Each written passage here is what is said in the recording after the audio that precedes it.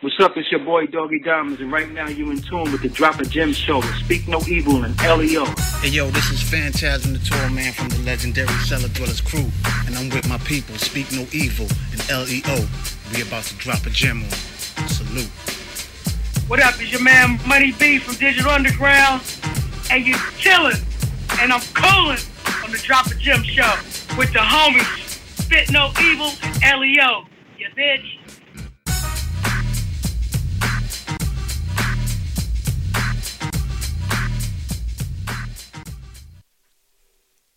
Yeah. You already know what the fuck this is. The most infamous hip-hop podcast on the planet. The Drop a Gem Show. I'm your host, Speak No Evil. And I'm your host, LEO, the Unstable Genius. Peace Party people on Thursday evening.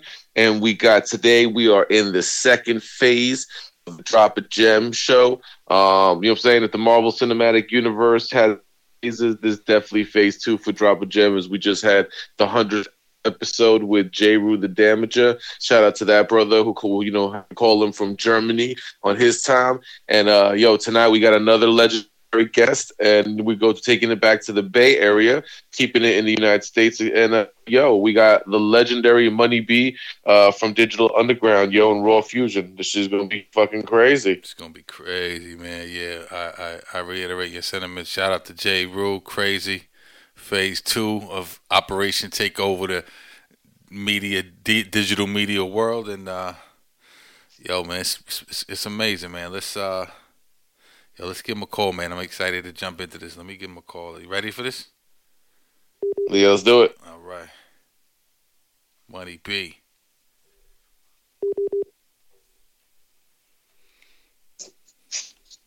Oh. Hello. Hello? Peace. This is Money B? Yeah, this is Money B. What's gracious? This is Speak No Evil and LEO from the Drop a Gem Show. What's going on, fam? What's good, brother? Poppin'. How y'all doing? I'm blessed, man. Good, man. It's an honor. Oh, absolutely. I know you hear my 4-year-old in the background. It's all good. I got mine upstairs, so it's all good. It's a blessing, man. Absolutely, man. Thank you for doing this, man. I really appreciate this. Nah, absolutely. Let's jump right in, man. I know you got stuff to do. Money, just I know you're from the West Side, Oakland, right? Paint a picture of growing up in Oakland, very big city as far as the revolution. It was Harlem in New York, and Oakland was the other spot, along with Chicago. But Oakland was a big deal as far as the Panthers and the activism in the '60s were concerned. And I know your father was down with the Panthers. So just talk a little bit about growing up and what that was like. Well, my father was in the Black Panther Party, so I grew up in and around it. I went to the school that was run by the Black Panthers, and I want the head in the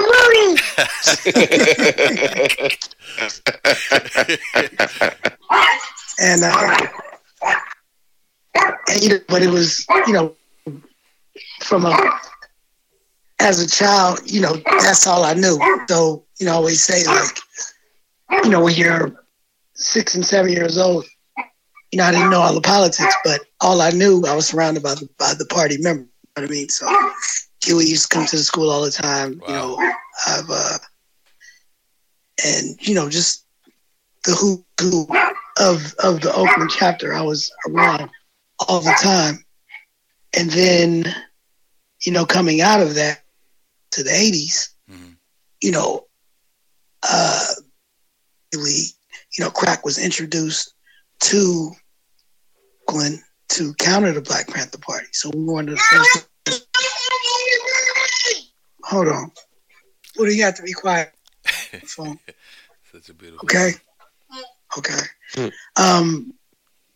So, I saw that as well. The introduction of crack in the 80s and how it affected the community and kind of destroyed the whole family structure and everything like that. I remember it vividly. So, from that to that, from being around, a whole community with the revolutionary mind state trying to uplift the community to in a matter of 3 to 4 years, the whole thing was apart. You know what I mean? From the drugs that were introduced to the community. So, you know, it was kind of crazy, but being in Oakland, I experienced it all. Right. You know, I read originally that Digital Underground was supposed to be more politically minded because of the Black Panther influence. How come the group never really fully went that route and, you know, kind of followed the P-Funk route, so to speak? Because if you remember in the beginning of hip hop till probably, I want to say around the early 2000s, to say around when I really noticed it, around the time 50 Cent came out, that you weren't allowed to fight and you had to be original. Right.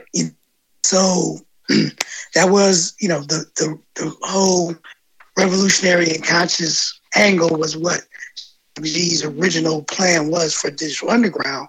But once Public Enemy came out and kind of took off with it, you know, it was, can't do that, you know, because you couldn't copy. Then you had, you know, it would be considered biting, or just, you know, if one Slick Rick come out, it can't be a Slick Rick. You know, when EPMD came out, it couldn't be another EPMD. Right. You know, NWA, even though NWA just kind of meant what they were doing in LA, but you still couldn't come out and be exactly NWA and be 5 guys from, you know, with the same hats and blah, blah, blah, blah, blah. There had to be a twist to it. So not saying that we couldn't have put our own twist or put a twist to it. It was just like, you know, this is coming from Shock G, because he, you know, it was his original vision that once Public Enemy took off with that, you know, what he envisioned. So it's like, let's do something different, or let's at least skew it in a different direction. Because if you notice in the original Brown's music, we always had an underlying message in the music. We just kind of flavored it with the funk and with the humor, you know. Absolutely. It's ironic because, you know, you're talking about biting and everything, and you guys were so original back then when the whole gangster rap was going on. NWA was really, you know, prevalent back then. And, you know, Humpty used to say, you know, I like to bite, but it was just, that was like tongue in cheek because you guys were so not biting anybody else. So that's kind of ironic. Money, talk a little bit about how you specifically started getting into hip hop as a kid, like, you know, started rhyming or, you know, I don't know if you were breakdancing or graffiti writing or anything. Talk a little bit about how you got into the culture. Well, you know, I've always been into music, just my mom and dad, and I had a couple of cousins that had every record, you know, as far back as records go. You know what I mean? Like, so they were maybe ages of 5 to 10 years older than me. Mm-hmm. And so when I was 7, 8, they were 17. So they were in the groove, you know, so every record from the early 70s, you know, rap started, you know, I would be hanging around those records.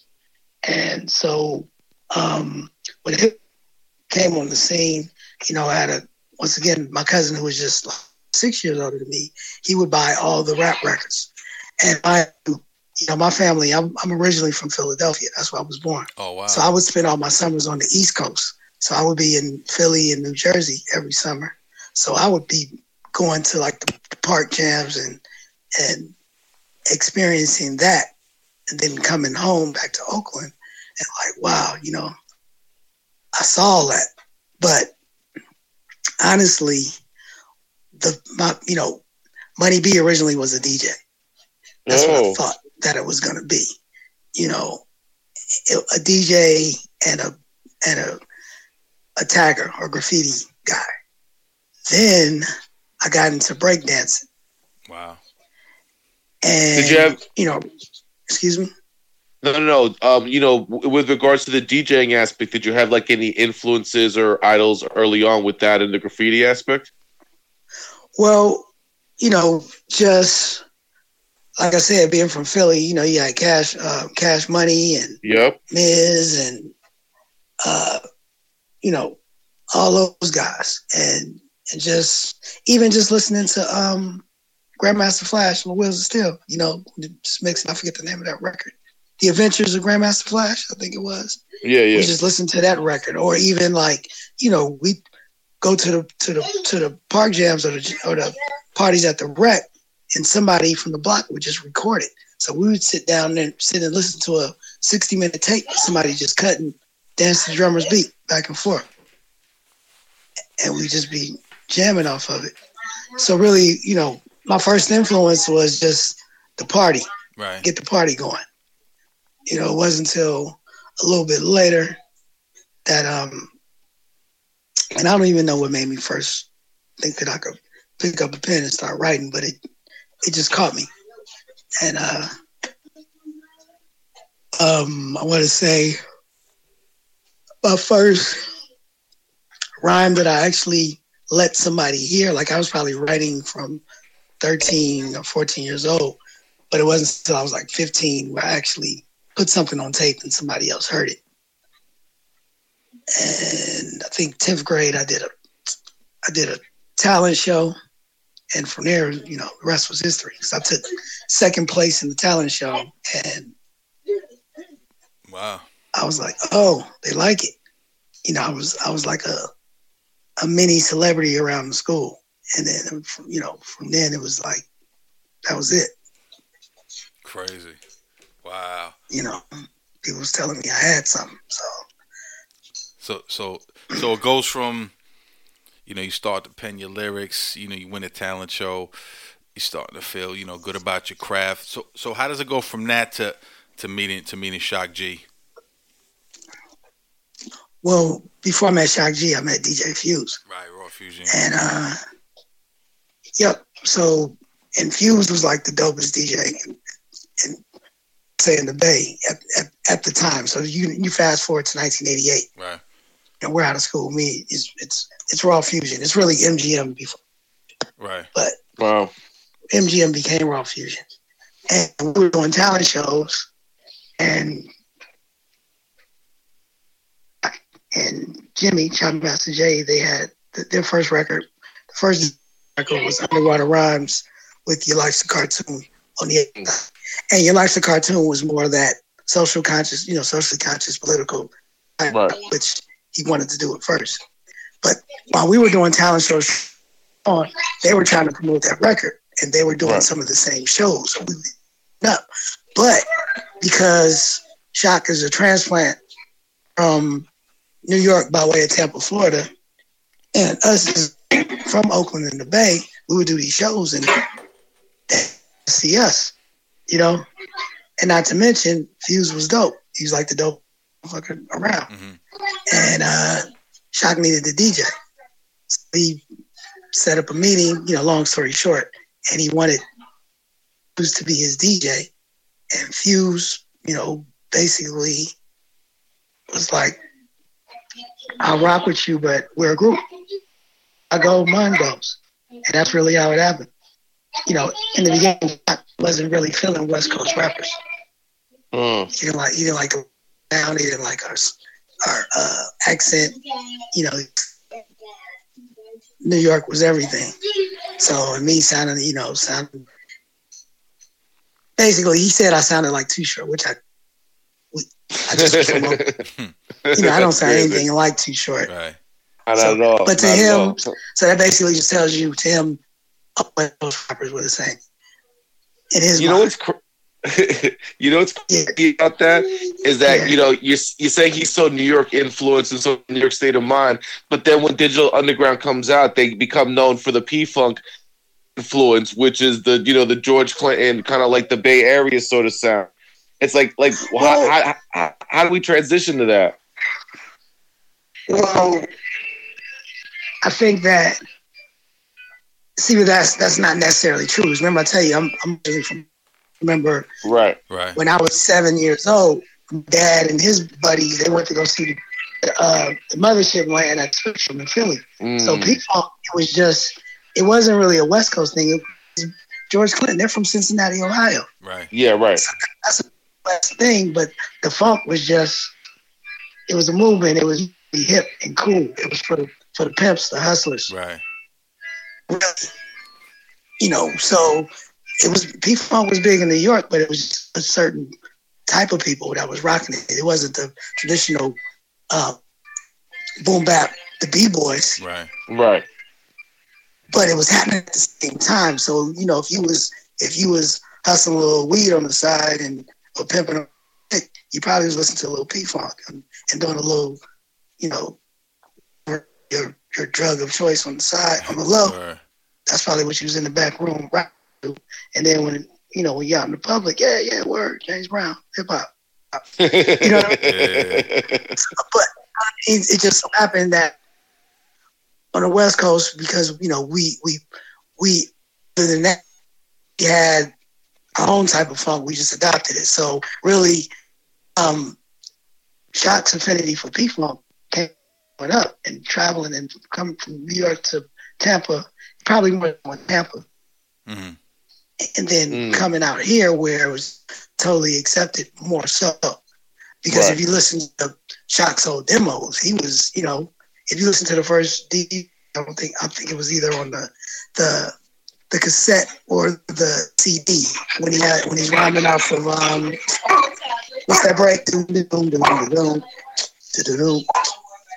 You know what I'm Yeah. I forget the name of the break, but he has a record off of that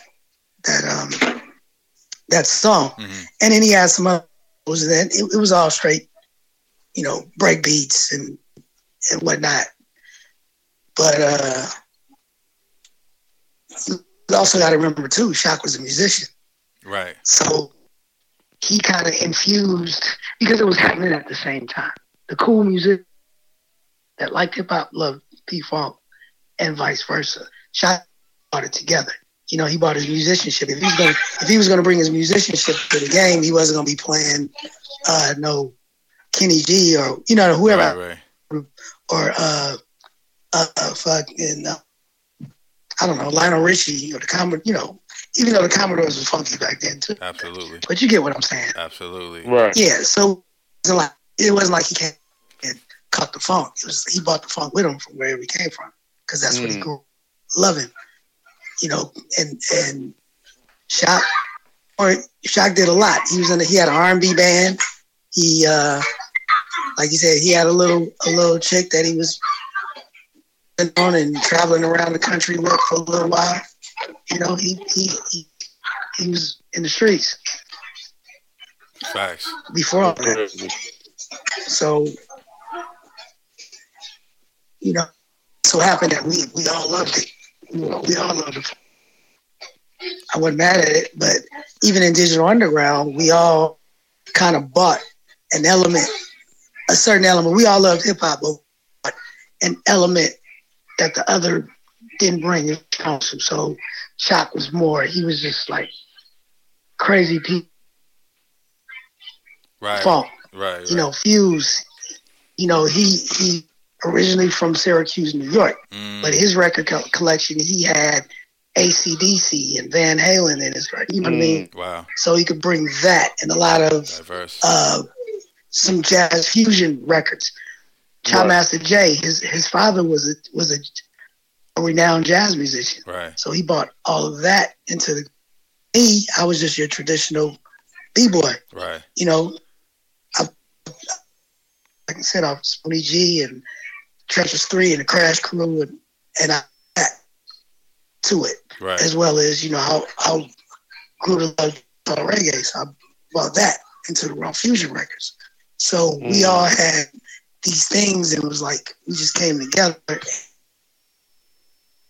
and never song at the time lent to it.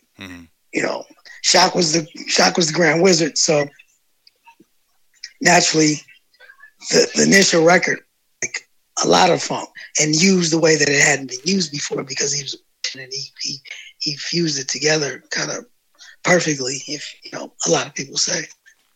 Absolutely. Hell yeah. So how do we go from from you guys deciding on the sound of the group, making your demos, doing the shows, to getting on the records radar, so to speak, and signing with them?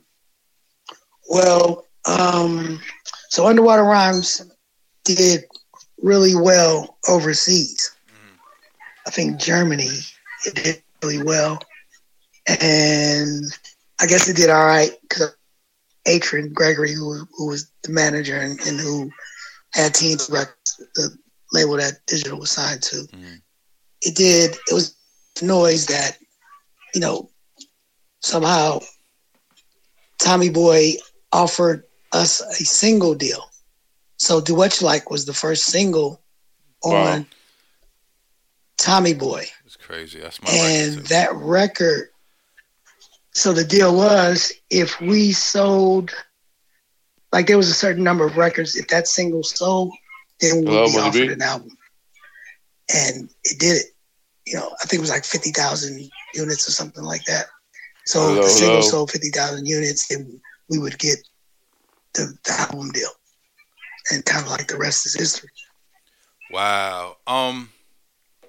Yo, that's crazy. I wanted to just backtrack for a minute because what I find so interesting about Digital is that, and especially now that you say you were from like the Philly East Coast area, Shock is from, the East Coast by way of Florida. You guys live in Oakland. Right. NWA is, at that time was ushering that gangster music sound. You guys had this unique, vibe and fun-loving, just, flow about you guys. Where did that come from? The whole Shock G and the Humpty Hump thing, which was super original at that time. Where did the whole vibe? It was who we were. Right. So in the Bay Area, it's really diverse, and from Berkeley to the Panthers to Haight-Ashbury to whatever, it's a diverse area, right? And it's kind of like an area where literally you could be yourself, right, and do what you like. So none of us were hard rocks. I probably was around that time, in the streets a little more than any of the rest of them. And I was in the hood, but that's not what I wanted to portray, and to give you a little history of kind of like, people don't know that we basically, the reason we exist is because of NWA. Meaning that Adrian Gregory, the way he got his money, he was the road manager for NWA. Right. And Eazy-E, basically gave him rights to like a merchandise deal. And he made his money and was able to start his label, and he signed Digital Underground from the money he made with NWA. But while he was doing that, he was still the road manager for NWA. So we were around NWA a lot. And I know for myself, when they would come to town, like I said, we'd be around them. And, we'd be in a club or whatever, or wherever the venue. And I would hear people like, yeah, I'm a gangster they really are. You know what I mean? So I'm sure every city they went to, NWA was the barometer of, let's see how gangster they really are, or if we can out gangster them, then that must mean we really gangster. So I kind of learned early that, whatever you put out there is what you're going to attract. Absolutely. So I wanted to attract pussy and kicking it. No doubt. So that's exactly what I was trying to put out there. Hey, like, because where I was from, right. I could easily have said saying the same thing. Facts. Their stories is my story. Right. I'm from the hood, but I had no interest in having nothing but dudes with pistols in their pants waiting to prove something to me. I'd rather have chicks throwing their panties up and offering me liquor. when I get off stage. No doubt. Right. So that's what I spoke it into existence, or at least tried to. Right. What do you guys attribute your live show to? Because it almost is like a Parliament set, like where you guys have backup dancers, props, the dual personality of Shock G, yourself fused with the DJ Annex. How did you guys put all that together for the live edition, so to speak? Once again, that was just our true personality. Like I said, I come from that OG hip hop of seeing, show routines like the Crash Crew and Fantastic Freaks and shit like that. Right. Fuse was a student of the DJ, and then in Shock absolutely was a fan of just the antics of the Parliament stage show. So it all lent to us saying, let's have a party on stage. Let's go out and give them something to see as well to hear, as opposed to, and we wanted to stand apart. We didn't want to just get on stage and walk around holding our stuff and whatnot. And then the other thing that was really important is that, remember, we were in Oakland in the Bay, right. And outside of at the time, Too Short and MC Hammer, and maybe Tony, mm-hmm. there was nobody to say, this is how you do it. That's true. So we didn't have a blueprint. We just kind of winged it and said, and so we just had to be ourselves because nobody said, this is how you do the show. This is how you're supposed to stand. This is how you walk back and forth. This is how you do this. This is. We didn't get any of that. Wow. So we just kind of, we were goofy anyway. Yeah. So in the rehearsals, we ended up cracking up and making jokes and playing around, and that's what our stage show morphed into. Wow. That's who we were. Incredible stage show. You mentioned You mentioned Do What You Like. I love Do What You Like. The pool party, our guys running around, introducing Humpty, and just a fun video. You got a lot of love over here on the East Coast. Do What You Like was crazy. The Dougie Fresh sample, but then Humpty comes out, and that shit just shakes the whole fucking game up, man. Talk a little bit about how that record came about. The concept of the whole Humpty and Shock G thing. Just talk a little bit about how that whole thing came together and how where did that record take you guys in terms of status and industry. Well, the Humpty record,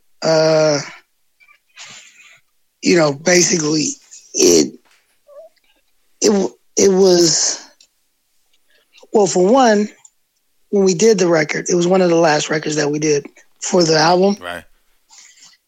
And we went to Europe. We were in Europe for 2 months before that even came out because we were popular in Europe. So before Humpty Dance came out, off of Do What You Like, we had toured Europe for 2 months. Wow. And we were, the album was coming out right after we came back from Europe. And I had a job. I went back to work because I didn't know what was happening. And then one day I'm just sitting at my job, and and at our job we had a cassette player. So I used to play our demos or our records or whatever. So I'm at the job and the Humpty Dance comes on, and I didn't pay it no mind because I'm thinking, okay, somebody's just playing the tape, right? Right. And my guy was like, yo, Ron, that's your record on the radio. And I was like, wow. Oh, shit. It is. Crazy. Shit is out. Because we knew it was a hit. Right. And I was, okay, here we go. And that shit just took off. And it was incredible. Incredible, man. It was incredible. Yeah, that record was crazy. I know you get these questions a lot, but I'd be remiss if I didn't ask you this. Obviously, in the video, you and Pac, Mm-hmm. you know what I'm saying? How does, Tupac come into the fold? I know it's through Layla Steinberg and all that, but I either read or heard you in an interview saying that when you met him, he was with one of his guys from his group, and what's the guy's name? Ray something, am I right? Ray Love. Ray Love, yeah, Ray Love, and that both of them rhymed. Or something was in the middle of the street. Both of them rhymed, and you thought skill wise and talent wise they were both equal. But Pac had that something that you just can't put your finger on, that star quality. Talk a little bit about meeting Pac and what that something was, if you can quantify that, so to speak. Okay. Can you guys do me a favor? Sure. And it's actually going to be better for the interview. Okay. Because I'm actually getting ready to jump in the car. Okay. So it'll be a little more quiet.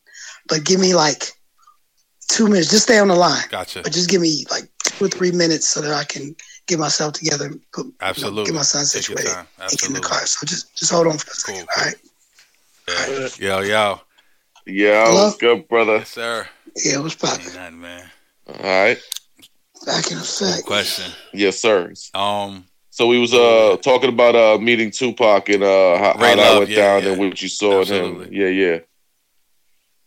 Oh, okay. So yeah, man. Pac, he like I said, he was in Strictly Dope. And they were dope.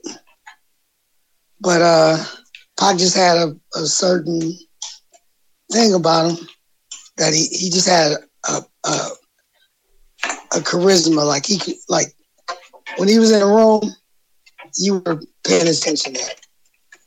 And I don't know, but it really was true. Yo, as far I know you're real close to them. Writing skills. Okay, yeah. Sorry, I couldn't hear you guys. Can you hear me? Yeah, I hear you now, guys. Yeah, now we can. Yeah. Hello. Okay. Did we lose him? It was more the way his personality and his story, kind of like, he somebody just so passionately, they feel that you. Money B, breaking up a little bit. Are you in a bad area? Possibly. Oh yeah, you riding. Ellie, are you there? Yeah, I'm here. Let me try to get him again. I think we might have lost him. Hold on. You still hear me? Yeah, I got you. Yeah, we hear you now. There we go.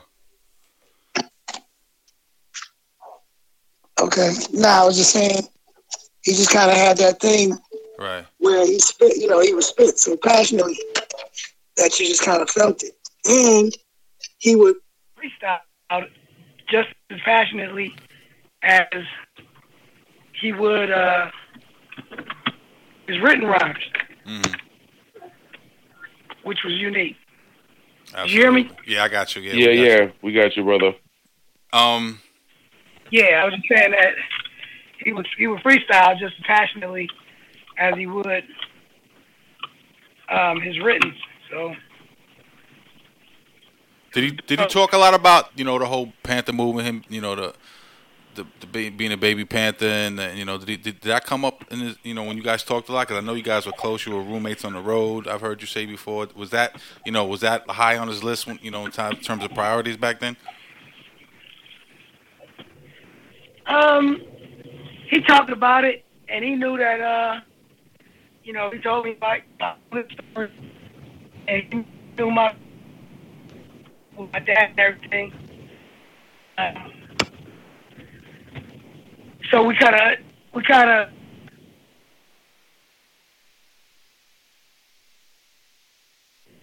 he would talk about it. Mm-hmm. Yeah, he breaking up for some reason. Yeah. Hold on. Let me try to call him back.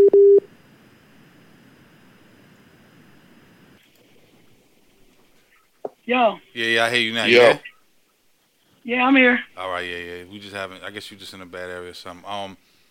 Yeah. Continue. Say you talked about it, and what? We lost you after that. No, I was just saying that we talked about it, and so we had an understanding. He knew where I came from with it. So whenever he would bring up or have, talk about his ideologies or the things that he wanted to do, it wasn't foreign to me because he had a mindset of the people that I grew up around. Right. You know?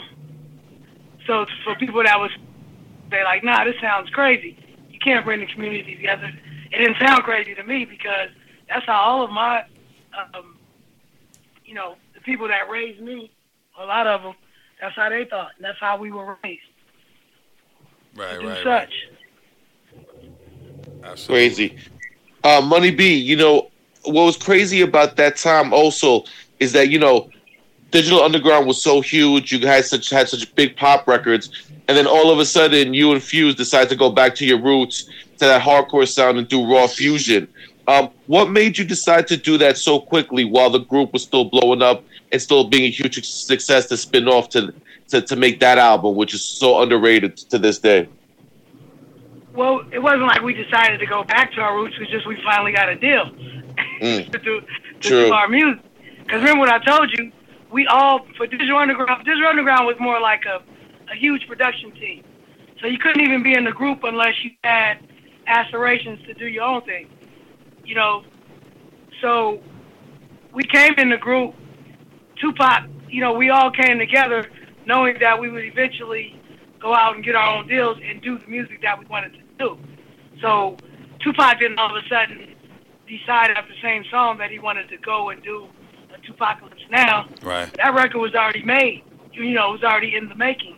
Just when he got a shot to do his own record, that's what he was going to do. So we were lending towards Digital Underground, but still had, you know, we were still honing and working on our own style that once we had our own opportunity, we were going to do the music that we always did. Right. So we didn't like switch gears and go back to something. It was just like, okay, now we can put these songs that are really 100% us. Because the Digital Underground songs were, you know, 40% Shock G, 20% Raw Fusion, 15% Tupac, 5% Schmoovy Schmoove, Right. and 2.5% Chop Master J. You know, everybody contributed, along with the other members of the group. So when, you know, Gold Money, that was Pee Wee and Big Money Otis, when they did their record, they just did their Richmond style of flavor that they had. You know, there was some of it in the Digital Underground, but then you got 100% of it in the Gold Money record. You got 100% of Raw Fusion in a Raw Fusion record, whereas in digital you got maybe 15 to 20% of Raw Fusion, because we were just pieces of the puzzle as opposed to doing our own puzzle. Absolutely. I want, you know, one of Pac's biggest records, and it's also. Whoa. You all right? Sorry. Nah. Now, Yeah, one of you. big ass chair on the freeway. I almost hit that. Oh, Jesus Christ. Go ahead. No, I was gonna say, yeah, the I Get Around record, man. One of Pac's biggest records. You know, also it felt, you know, it was a Pac record, but it felt like a digital record. You know what I'm saying? You guys were on it. You guys killed it. Heard a bunch of stories about that record. Talk a little bit about that. I heard that was originally a digital record, but you guys didn't even know exactly what to do with it, and then it got passed to Saphir for a minute, and then Pac. And so talk a little bit about that record and how the whole record came about, and what about that beat, you know, bounced around so much with you guys. Yeah, it was just a dope beat that Shock had that everybody loved the record, but nobody wanted to fuck it up. So it just kind of moved around for 4 or 5 months, and finally ended up with Pac. And Pac turned around and asked us to be on it. Right. It was dope. You know, it kind of helped us out in the long run. You know what I mean? You got him on that too. I heard you say that you told him you got him on, and I think you got him on that. You killed that, and I'm not just saying it because you're on that record. Like, you definitely. Yeah, I did. I told him right after I recorded it. You definitely got him on that. I got you, nigga. Yeah. Word up, yeah. Yeah, man. Talk a little bit about, you know, over the years, just Pac. I don't want to talk too much about Pac. This is gonna be my last Pac question, but just the evolution of Pac. Him changing. He from the digital days to when he got with the Death Row days. Talk a little bit about that and your relationship with him once he came home from jail, and he seemed a little bit jaded and bitter, rightfully so. But did you have a relationship with him, during those Death Row days? Not really. Like, I never was around Death Row. We talked on the phone. At that point, he was in L.A., I was still in the Bay. So we would talk on the phone we talked on the phone a couple of times. Because he was only on Death Row for 9 months, right? Right. So, in that 9 months period, we talked on the phone a few times. He invited me down to some things I didn't go down to. And we physically seen each other twice in that time period. Oh, wow. So I don't have any real personal insight to Death Row or what was going on around that time. And then when I would see him or talk to him, because we didn't talk as much as we used to, when we would talk about good times and catch up with each other, as opposed to me prying into what's going on in a situation. Absolutely. Right. You know what I mean? Yeah. Money, talk a little... Kind of like if you hadn't seen... Go ahead. No, go ahead, brother. No, I was just saying, when people have to understand, it's kind of like if you have a cousin that you grew up with and you don't see him often, when you get together, you don't want to talk about his bad marriage. You just want to hang out with your cousin and enjoy him. So, we never talked about his bad marriage. I hear that. Talk a little bit. Talk a little bit more about like the process of recording a Raw Fusion album, making songs like Wild Francis, about police shootings, Number One with a Bullet, compared to the way you would record, Digital Underground and stuff like that. Was it more organic because you were with Fuse from the beginning, and did those albums just come out like a lot easier, so to speak? Well, they did, because they were all me and Fuse's ideas and visions. It's kind of like, so, and because we had been together so long, it did kind of flow a little bit easier. But, so, say for instance, in a song like Kiss You Back, or even same song, Shock would just say, here's 8 bars, this is the concept. Do it. Or what can you add to it? Or what do you think about this hook? As opposed to me and Fuse making songs from scratch. And there are visions. But I will tell you, from working with Shock and doing the Digital Underground record, it helped me and Fuse with constructing actual songs as opposed to just rapping on a record. Right. So it helped to polish us up a little bit, because we were really raw. Working with, okay. But obviously, it goes without saying that Wild Francis comes directly from my experience growing up in the Black Panther Party. Absolutely. Story, but it was really about, it was like a collection of personalities and experiences that I actually knew about. Absolutely. You guys dropped this Dolly album or whatever, and then you come with Hoochified Funk in '94, and then no more Raw Fusion albums. Why? How come there was no more albums after that with you and Fuse? Because we fell out with the label. Oh, okay. And we refused to do any more records with them, and they kind of waited us out. It's kind of like Le'Veon Bell. They didn't want to give us the and we sat out. And then the contract ran out, and then they just didn't fuck with us. They shelved us. Couldn't sign with nobody else, and it just went bad. Wow. That's crazy. Talk, what was crazy about that time, especially for a place like Oakland. We had you guys. You had Raw Fusion. There's Pac. There was E40, Too Short, Looney, Saphir, Hobo Junction, Hieroglyphics, and everyone had their own type of sound. Like Saphir, Hobo, Hyro were more with the East Coast boom bap. You guys were with the P Funk. E40, Too Short had their own. They were really funked out. Loonies as well. What is it about Oakland where you had all this diversity and all these different sounds that could coexist, and all you guys still had this kind of unity towards each other, which was really refreshing?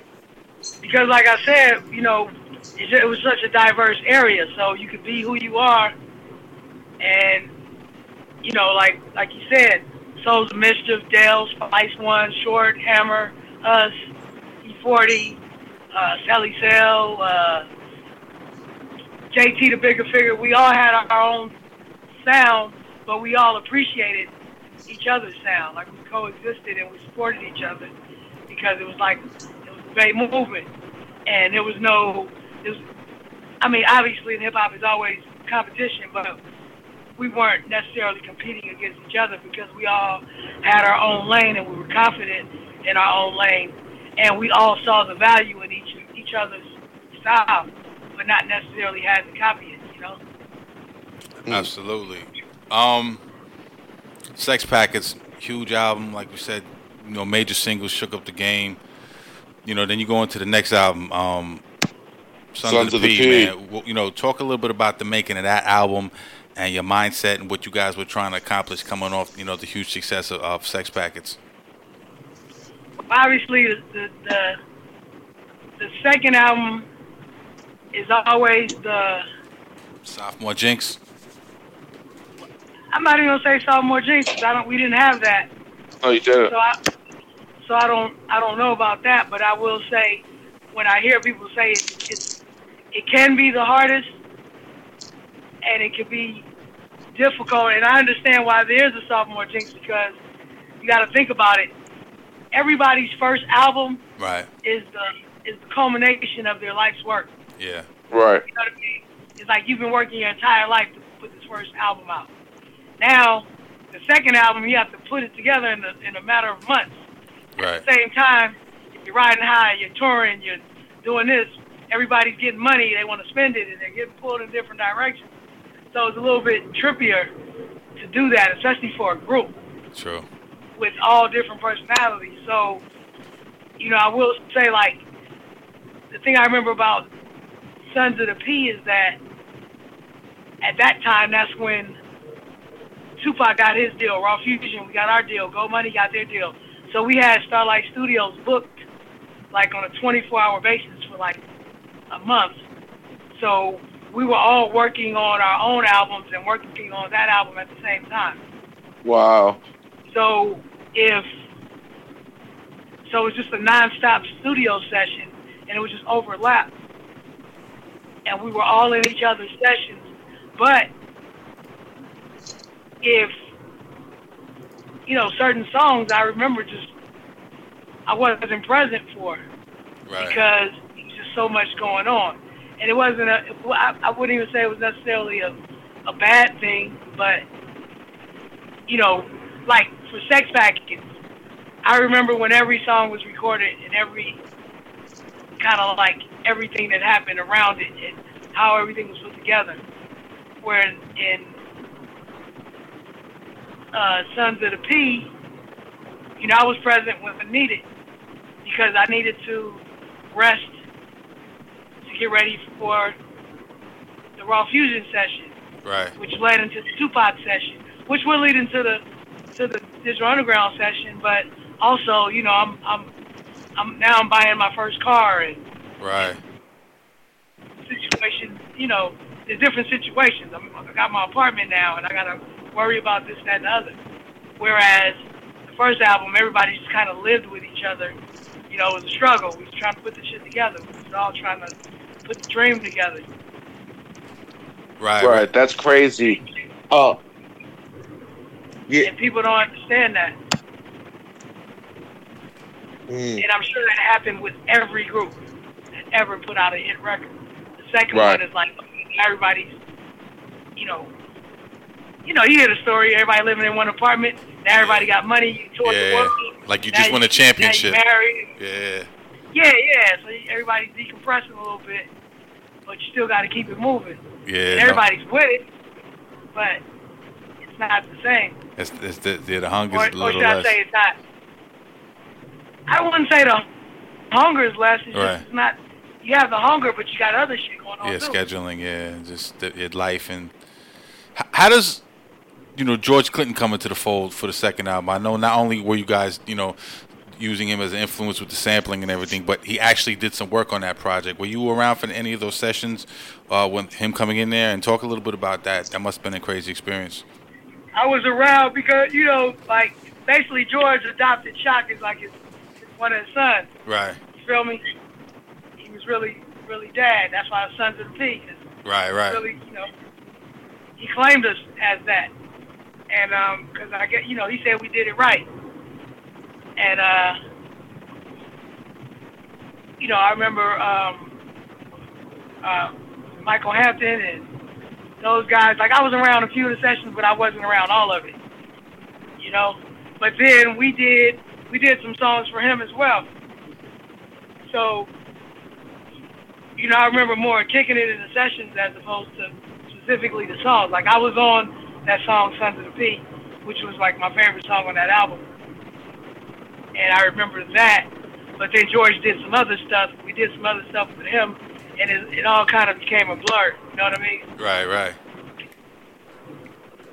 Okay, yeah. Crazy. So, that album also, you guys obviously avoided the sophomore jinx. Kiss You Back was a huge song. Yeah. You had same song before that. And then you guys, do the movie. And back then that was huge. There was only like maybe Kid and Play, really doing movies back then. And you guys were in the Dan Aykroyd movie, Nothing But Trouble. How'd y'all line that up? And how did you feel like that was kind of like the culmination of everything? Now you guys were in movies and shit. Not really, because I never really aspired to be in a movie. So that was just another thing that happened. You know what I mean? It's like, okay, because we have been doing our Arsenio Hall show. We were doing TV shows and little parts in sitcoms and shit. So it was kind of like, it was big, but it wasn't like, ooh, Right. we made it. Like, this is it. It was kind of like, all right, we were here on set. That was dope. Now, what's the next record? Or what's the next thing? Right. And you got to remember, in 92 or 91 when we did the movie, I was 21, 22 years old. So when you're that young, you just think it's just going to keep happening. Right. So Yeah. I didn't, you know how they say the youth is wasted on the young? Yeah, no question. You just take everything for granted. I was just like, whatever. With the bitches. Yeah. Is it true that Dan Aykroyd was at one of your shows and asked you to actually do the same song for the movie or something? Some I heard a story something about Dan Aykroyd being involved with you guys somehow, like before the movie came out. Well, yeah, he wanted to see us because he wasn't that familiar with us when Tommy Boy suggested us to be in it or whatever. And he came to the show and he saw how we got down. He saw the stage show and he was like, yes, this is it. Did he stick out like a sore thumb, Dan Aykroyd, in the middle of a hip hop show? Not really, because our audience was just like everybody. Diverse, you know? yeah, that's true. Yeah. That's I got crazy. you. So how do we go from We had the two W's from the beginning. I always say, women and white people. people? That's They was it. always there. That's why y'all went platinum. That's who all buys the those record. times. They was always there from the beginning. Facts. Word. Trying to get that money. Yeah, true. So how do we go from Sons of the P, Kiss You Back, you still getting success, the album went platinum, and then you guys come and make the Body Hat Syndrome, Return of the Crazy One, bringing back Humpty into the fold, like front center. What were you guys trying to accomplish with the Body Hat Syndrome? Were you trying to go for more of the same, or were you trying to go for a little edgier sound? What was going on during that era? I think that, the one there was only one constant with Digital Underground, and that was change. If you notice from album to album, it's always new members. The style was different. Like, you know, Sex Packets didn't really sound like Sons of the P. It was a progression, and Shop was a musician, and he liked to experiment with sound. And I think with Body Hat Syndrome, he wanted to go for a grittier type sound. And I'm sure the label wanted us to just continue to follow the formula and keep making like pop hits. And Shop didn't want to do that at that time. And, you know, he went against the grain of what they wanted, in my opinion, which I love the record, but I don't think we didn't give Tommy Boy the hit that they wanted. Right. And that was kind of the beginning of us kind of parting ways, I believe. Would you have done, looking back on that album, are you happy with the final product? Are you happy that you guys were rebellious against the label? Or looking back, would you have wanted to have like that Kiss You Back single just to keep the momentum going, so to speak? I mean, I don't know anybody that would say that they are glad they didn't make a single. Right. Yeah, I mean, it's like, that's a kind of a question. Like, of course we wish we had it, but I'm not mad at the album that we made. Like, I wasn't going, no, this ain't the record. It was kind of like, we made the record the same way we made all of our records. We just made what we felt. Right. You know? And that's where we were at. That record we made was the space that we were in at the time that we made it. Right. So we didn't sit down and try to, like, we didn't try to come up with this. We didn't sit there and say we gotta make a platinum hit and make Humpty dance. But we didn't say we gotta make a gold or, you know, we just made what we were feeling. No doubt. And that's what came out. You know, obviously we wish one of those records would have been that big hit. But when I look back on it, you know, I loved Return of the Crazy One. That shit was sick. Crazy. Yeah. Psycho, you know, I thought Alpha. that could have been that could have been a hit record. Should have been, yeah. What else was on that? You know, Brand New Sweater was a record that I liked. What else was on there? What's Up with the Love? What's Up with the Love? Goddamn. Yeah. That was a hit record. Yeah. Hell yeah. Yeah, that was a big one. That should have been a big one, absolutely. Yeah, that's what I'm saying. Like we made that record with the same, like, we loved that record the same way we loved Kiss You Back. It just didn't happen. Yeah. Money B, I want to switch gears real quick from the music. Yo, the Going Way Back show, what's good with that? What's going on with that? Going Way Back show, it's funny because I just had a conversation about that. I mean, it's still there, and I plan to revisit it. Yeah. Because, you know, it's going way back. It ain't like it could ever go out of style. Right. Because it's just about our classic hip-hop. But I kind of stepped away when the Money Being Young Hump movement really started. Yeah. And, you know, we're doing podcasts and shit. It wasn't monetarily, it wasn't doing for me. Okay. You know, because I put a lot of work into that show. Yeah, definitely. It Right. was produced very well, absolutely, yeah. I did everything. You know, I did the artwork. Yeah. I produced it. I was the host. I got the guests. Yeah, I enjoyed it, man. I definitely enjoyed it. You know, I put a lot into it. And, you know how it is with these fucking stations and shit. They wasn't trying to give it up. Yeah. So I was like, fuck that. You said you plan to revisit it digitally? Yeah, I actually thought about kind of revisiting it a little, just straight up through social media and the live platforms, and see how that worked until I figured out a place to where it was worth doing. Like, you know, just for the culture, it's worth doing. But you know what I'm saying? It's like, right now, you know, you heard that little boy. Yeah, I got you, I gotta man. feed them. Yeah, absolutely, absolutely. So, what made so you were working? You had Raw Fusion in the early '90s. You had Digital Underground. You guys finally then decided to do some independent albums. Future Rhythm, Who Got the Gravy, and then you decide to do a solo album, Talking Dirty.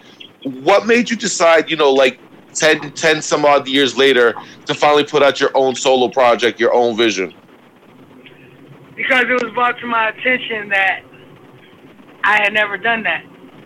You Mm, know, because, like you said, Digital Underground was collective. Raw Fusion was Fuse and Money B. It was never a Money B record. And I was like, before I get out of here, I got to at least do one. Right, right. And I was still, and I knew that I could still do it. I had never stopped working on music. I just hadn't put anything out. So I got with my guy Mike P. We partnered up and put our heads together and made this record, which I thought was a really good record as well. absolutely. Just brushing up and doing a little bit of research on you just to get, some of like the nooks and crannies of your career. I came across you did a book, The Hype Man. Talk a little bit about that. I'm gonna cop that immediately. I didn't, I love to read. Reading is one of my favorite things. Talk about that a little bit. Okay, so it's my autobiography, and it's talking about my life, like I told you earlier. Like, it's not just a autobiography or a hip hop tale. It's an American history tale. Like I said, I'm bringing you through, taking you inside the Black Panther Party. Oh wow! Bringing you inside the, Oakland in the mid to late '80s when crack cocaine hit the scene, and I'm taking you inside of really what it was like to sell dope and have pistols pulled on you and being laid out on the ground, and the next morning have to fly out to do a show with Tupac and Freaknik. Wow. Like that. So, I'm from the 70s to the 80s to the 90s in hip hop to the 2000s, being in the adult film business. I've done a lot of things. Yeah. So I'm just telling you about it. In the book, it's gonna have never before seen photos. Just from my personal photos, Digital Underground with Tupac. Just me growing up. Do the audio book, and with the book is gonna be a full soundtrack. That you get free with the book. When is this coming out? Crazy. And I got songs like on that. I got a song with Chuck D. Got a song with Tracy Bone and Big Hutch from Above the Law. Ooh. I got Della from Sapien. Nice. A lot of Razkaz. Nice. The Outlaws. Wow. All people that are part of my life story, and they're all on the soundtrack to the book. Right. But and I say really it's more than just a book. It's a multimedia offering. Like I said, with the photos, That's dope. with the soundtrack. I'm gonna do an audio book, and who doesn't want Money B to tell his own story? It's a fact. Kind of like You got a lot to tell. Absolutely. there's a lot of lazy motherfuckers that don't want to read. Yeah, I try not to be one of them, man. I'm with you. I was like that for the longest, but I'm back on my reading shit. Yo, real quick, I know Elio want to ask you something, but Love Bed, man, that record is a banger record, man, and it kind of personifies the whole. You love to talk about the hoes, and the fun-loving, MC you are. You and Short and Young Hump, man. Talk a little bit about that record, and talk a little bit about Young Hump, because I wasn't even aware of him till recently, man. And talk a little bit about that whole thing. Young Hump is the protege of Humpty Hump. Young Right. Dr. Humpty Hump. One of our slogans is he was chose by the nose. Shock sent him to me, Right. and he actually mentored him to get the part in the All Eyes on Me, the Tupac biopic. Right. Young Hub actually did, and Humpty Hump in that movie. So in that movie, we're Digital Underground. Right. And but also Shock was like, Shock took a hiatus from really doing a lot of shows, but he's like, yo, you guys go ahead and carry the torch and keep the funk alive, do it the way you want to do it. And that's what we've been doing. Nice. And then we finally, we've been touring, we're the touring representation of Digital Underground right now. We're like, we are rocking doing all of this, let's put a record together. Because, Young Hub is actually a dope MC. Yeah, he's dope, yeah. He can freestyle like a motherfucker. He can do it. He's a total package. And so we just kind of like jumped in the studio and started putting some shit together, and it came naturally. Yeah, that Ratchet Love is my shit too. Yeah, that shit is fire. Yeah, so that's the Mechanics, right? So Yeah. Mechanics, they produce Ratchet Love. They also produce Come Here with Too Short. Come here, yeah. And I played the record for Short, and normally Short is like, he's notorious for sitting on the record, like, even if you paying them. Yeah. Like my guy's like, man, we paid him $30,000. It took him a month to do the record. Yeah. I played something for Short. He was like, man, I gotta go to Miami Friday. Call me Thursday. I called a nigga 2 days later. It was done. So he's feeling it. Crazy. Nice. Yeah, and he was present for the video and everything. So we rocked it out. Nice. That's amazing.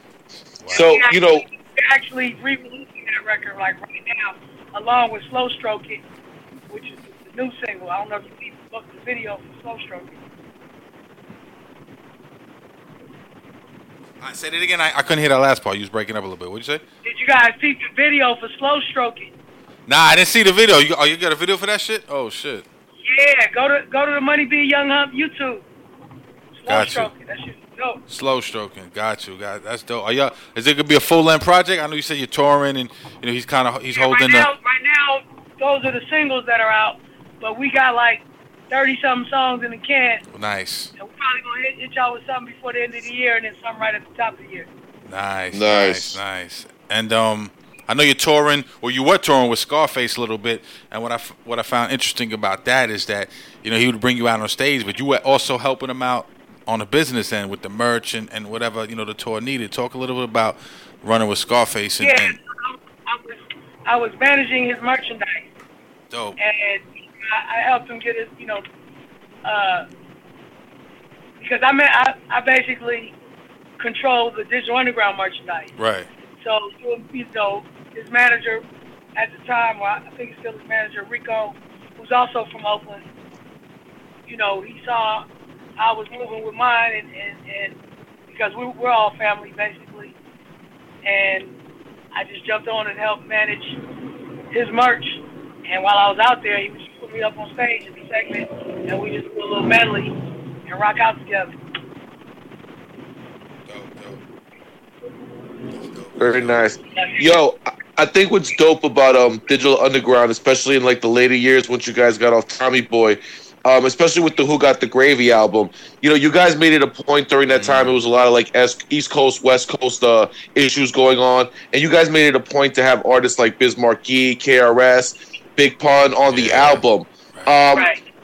How for you guys, how important was it for you, just being the elder statesman, to say, you know what, we've always been about having a good time. We have a good time with anybody. So let's get all these brothers on this project that we respect, so people will look at it and like see that there is no animosity and whatnot.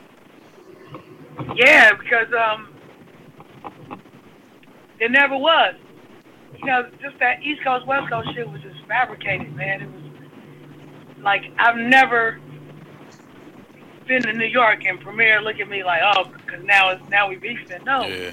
We was hanging out. If I seen Buster, it was cool. Sam, it was just some. It was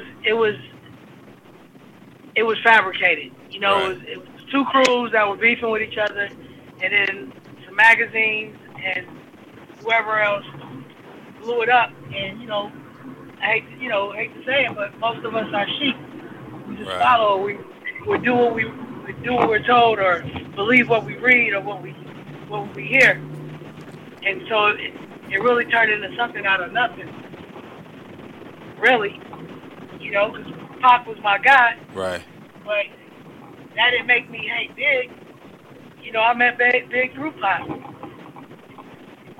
Did Pac have a problem with that? I know because, he was on some destroy everybody who's down with my enemy shit.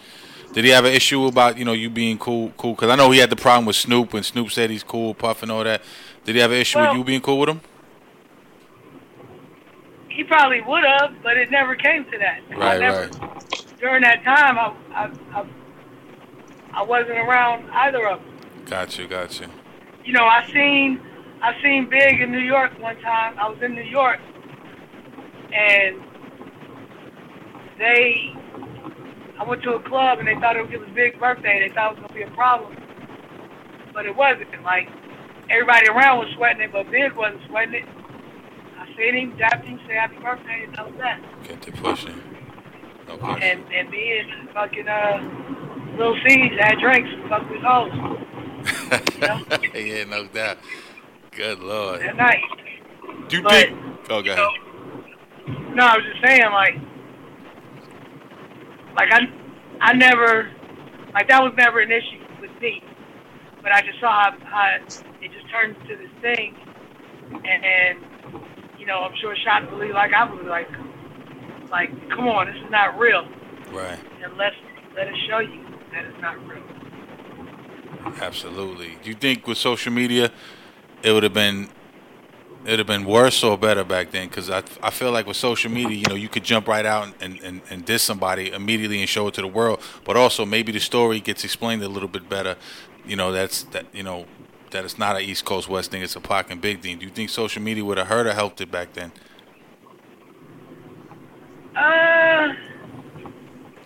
That's a good question. I mean, I would like to think that because everybody read the stories through the outlets.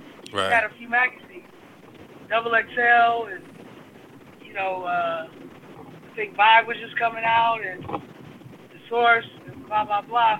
So between 5 or 6 publications, they so-called spoke for the whole hip hop community.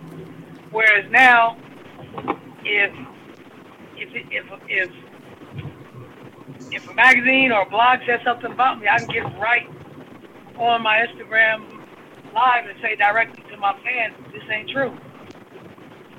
Yeah, it's true. So it probably wouldn't have gotten to that level if everybody had their own voice and their own outlet to speak directly, individually. Then I don't think it would have grown to that. Yeah. But Money, I appreciate you spending the time on this. I know you got to roll. I just got to ask you 2 more questions, man. One, a little bit about the Pac movie. Thank you. I know I heard what you said on Vlad about it. Talk about how deep was your involvement in the picture, and I know it's a movie, so it's not going to be exactly accurate. You got to fill up some space and make a mold a story around it.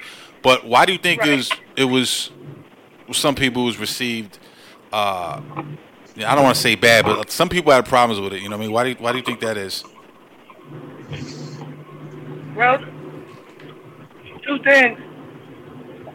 People love Tupac so much that they want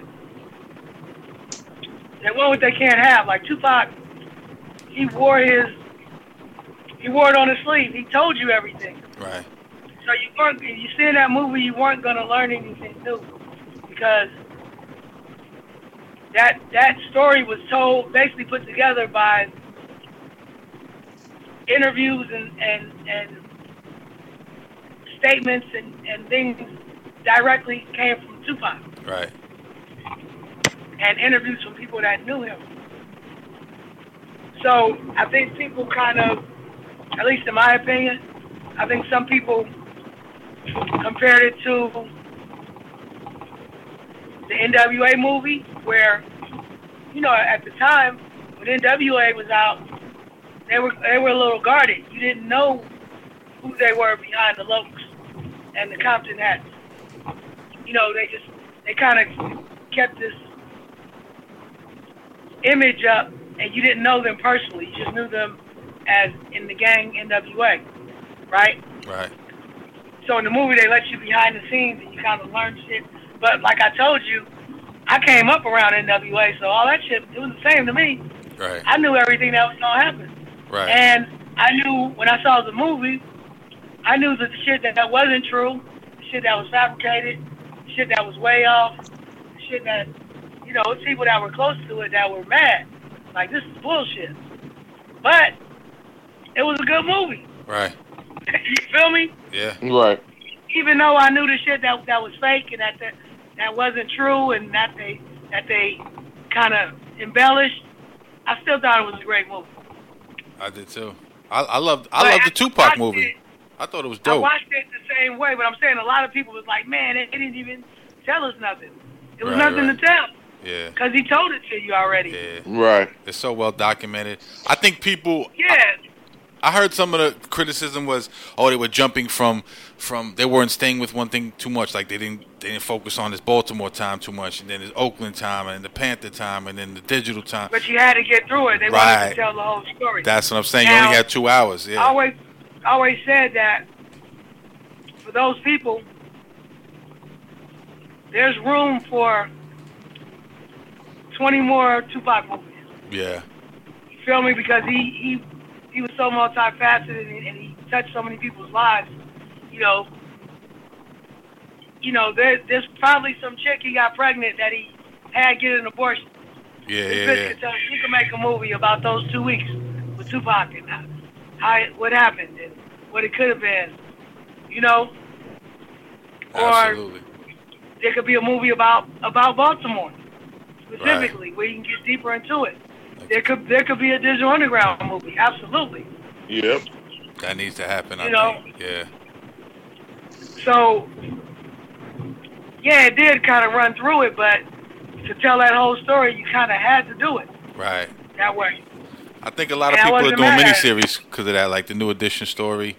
They're giving you a little bit more time. It's 3-night, miniseries or whatever. They're giving you a little bit more time to tell that whole story. So, but I thought the movie's incredible, man. I gotta ask you this. I thought it was a good movie. Yeah, I thought it was great. I loved it, man. I thought it. To me, everything I've heard throughout the years, it depicted that almost to a T. Yeah. Right. And I'll tell you this. Like I said, the way that they made the scenes look and the locations. Yeah. It was exactly how the places that I hadn't been that Pac told me stories about. Right. It was like exactly how it looked like how he told it to me out his mouth. Wow. So, that's crazy. And obviously with the Digital Underground section of the movie, I was a consultant on it, so it was as true to form as it could be. Absolutely. At the same time, telling a great story, You and the Outlaws, yeah.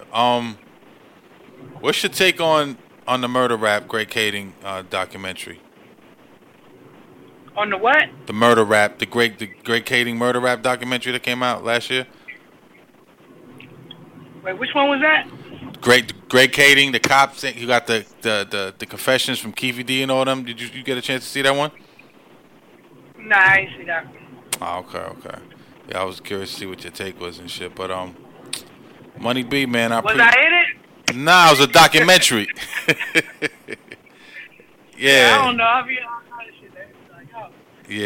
Yeah. Nah, I was the one where they supposedly got the confession and all that. But yeah, we'll leave that one alone, man. Listen, Money B, man, I want to thank you for spending this time with us, man. I appreciate you doing this, man. You're a legend and an icon, and I just want to say thank you very much, man. It's an honor. Thank you, brother. It's been an honor. Oh man, I appreciate you guys. Thank you.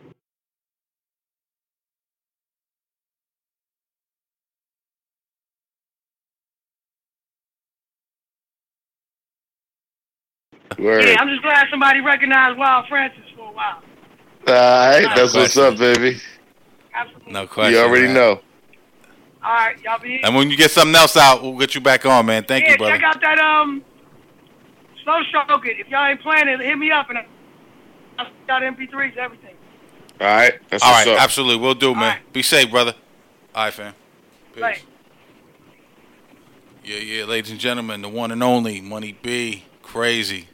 Crazy. And that's how we start off the second phase of the Drop a Gem Empire with a Bay Area legend, Digital Underground. You already know. I love it, man. And this is like one of our bigger guests because this is a dude who had platinum albums, platinum singles, absolutely. next to icons. It's incredible. Absolutely phenomenal. Yeah, man. That's dope. Episode 101. Oh man, I'm gonna stop counting now. It's just a rise to the top. He gave us a lot of great stuff, man. I know he appreciated you asking a lot of those questions about solo stuff and the Raw Fusion stuff and some of the digital albums that weren't as big as the first two. So I know he appreciated that a lot. Hi, I'm John Lumley with the Place for That's Mom. who's that thing in the background? I think he's still on the line. Nobody knows senior living better than the experts at A Place for Mom. It's a free service, and we've helped thousands of families find the right place for their mom or dad. There's a place.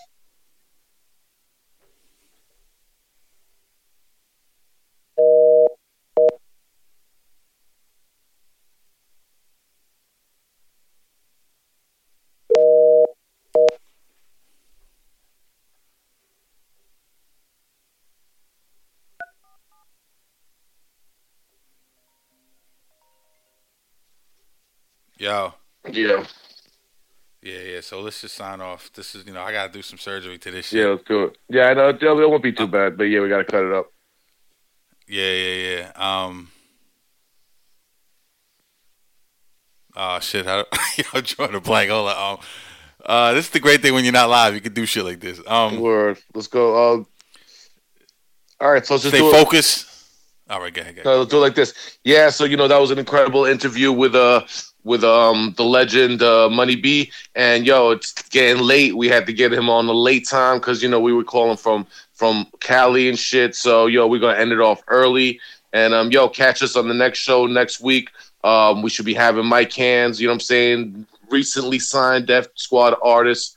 So we'll talk to him about that. It's the recordings, everything, the thing he went through with the fundraiser and the kidney and all that. So It's going to be an incredible interview. So definitely check that out. And I think we're good, brother. So that, on to the next one. Yeah. Listen, stay focused, stay positive, stay blessed. All right, peace party people. See you later, and we'll catch you on the next one. Don't kiss these bitches in the mouth. Peace.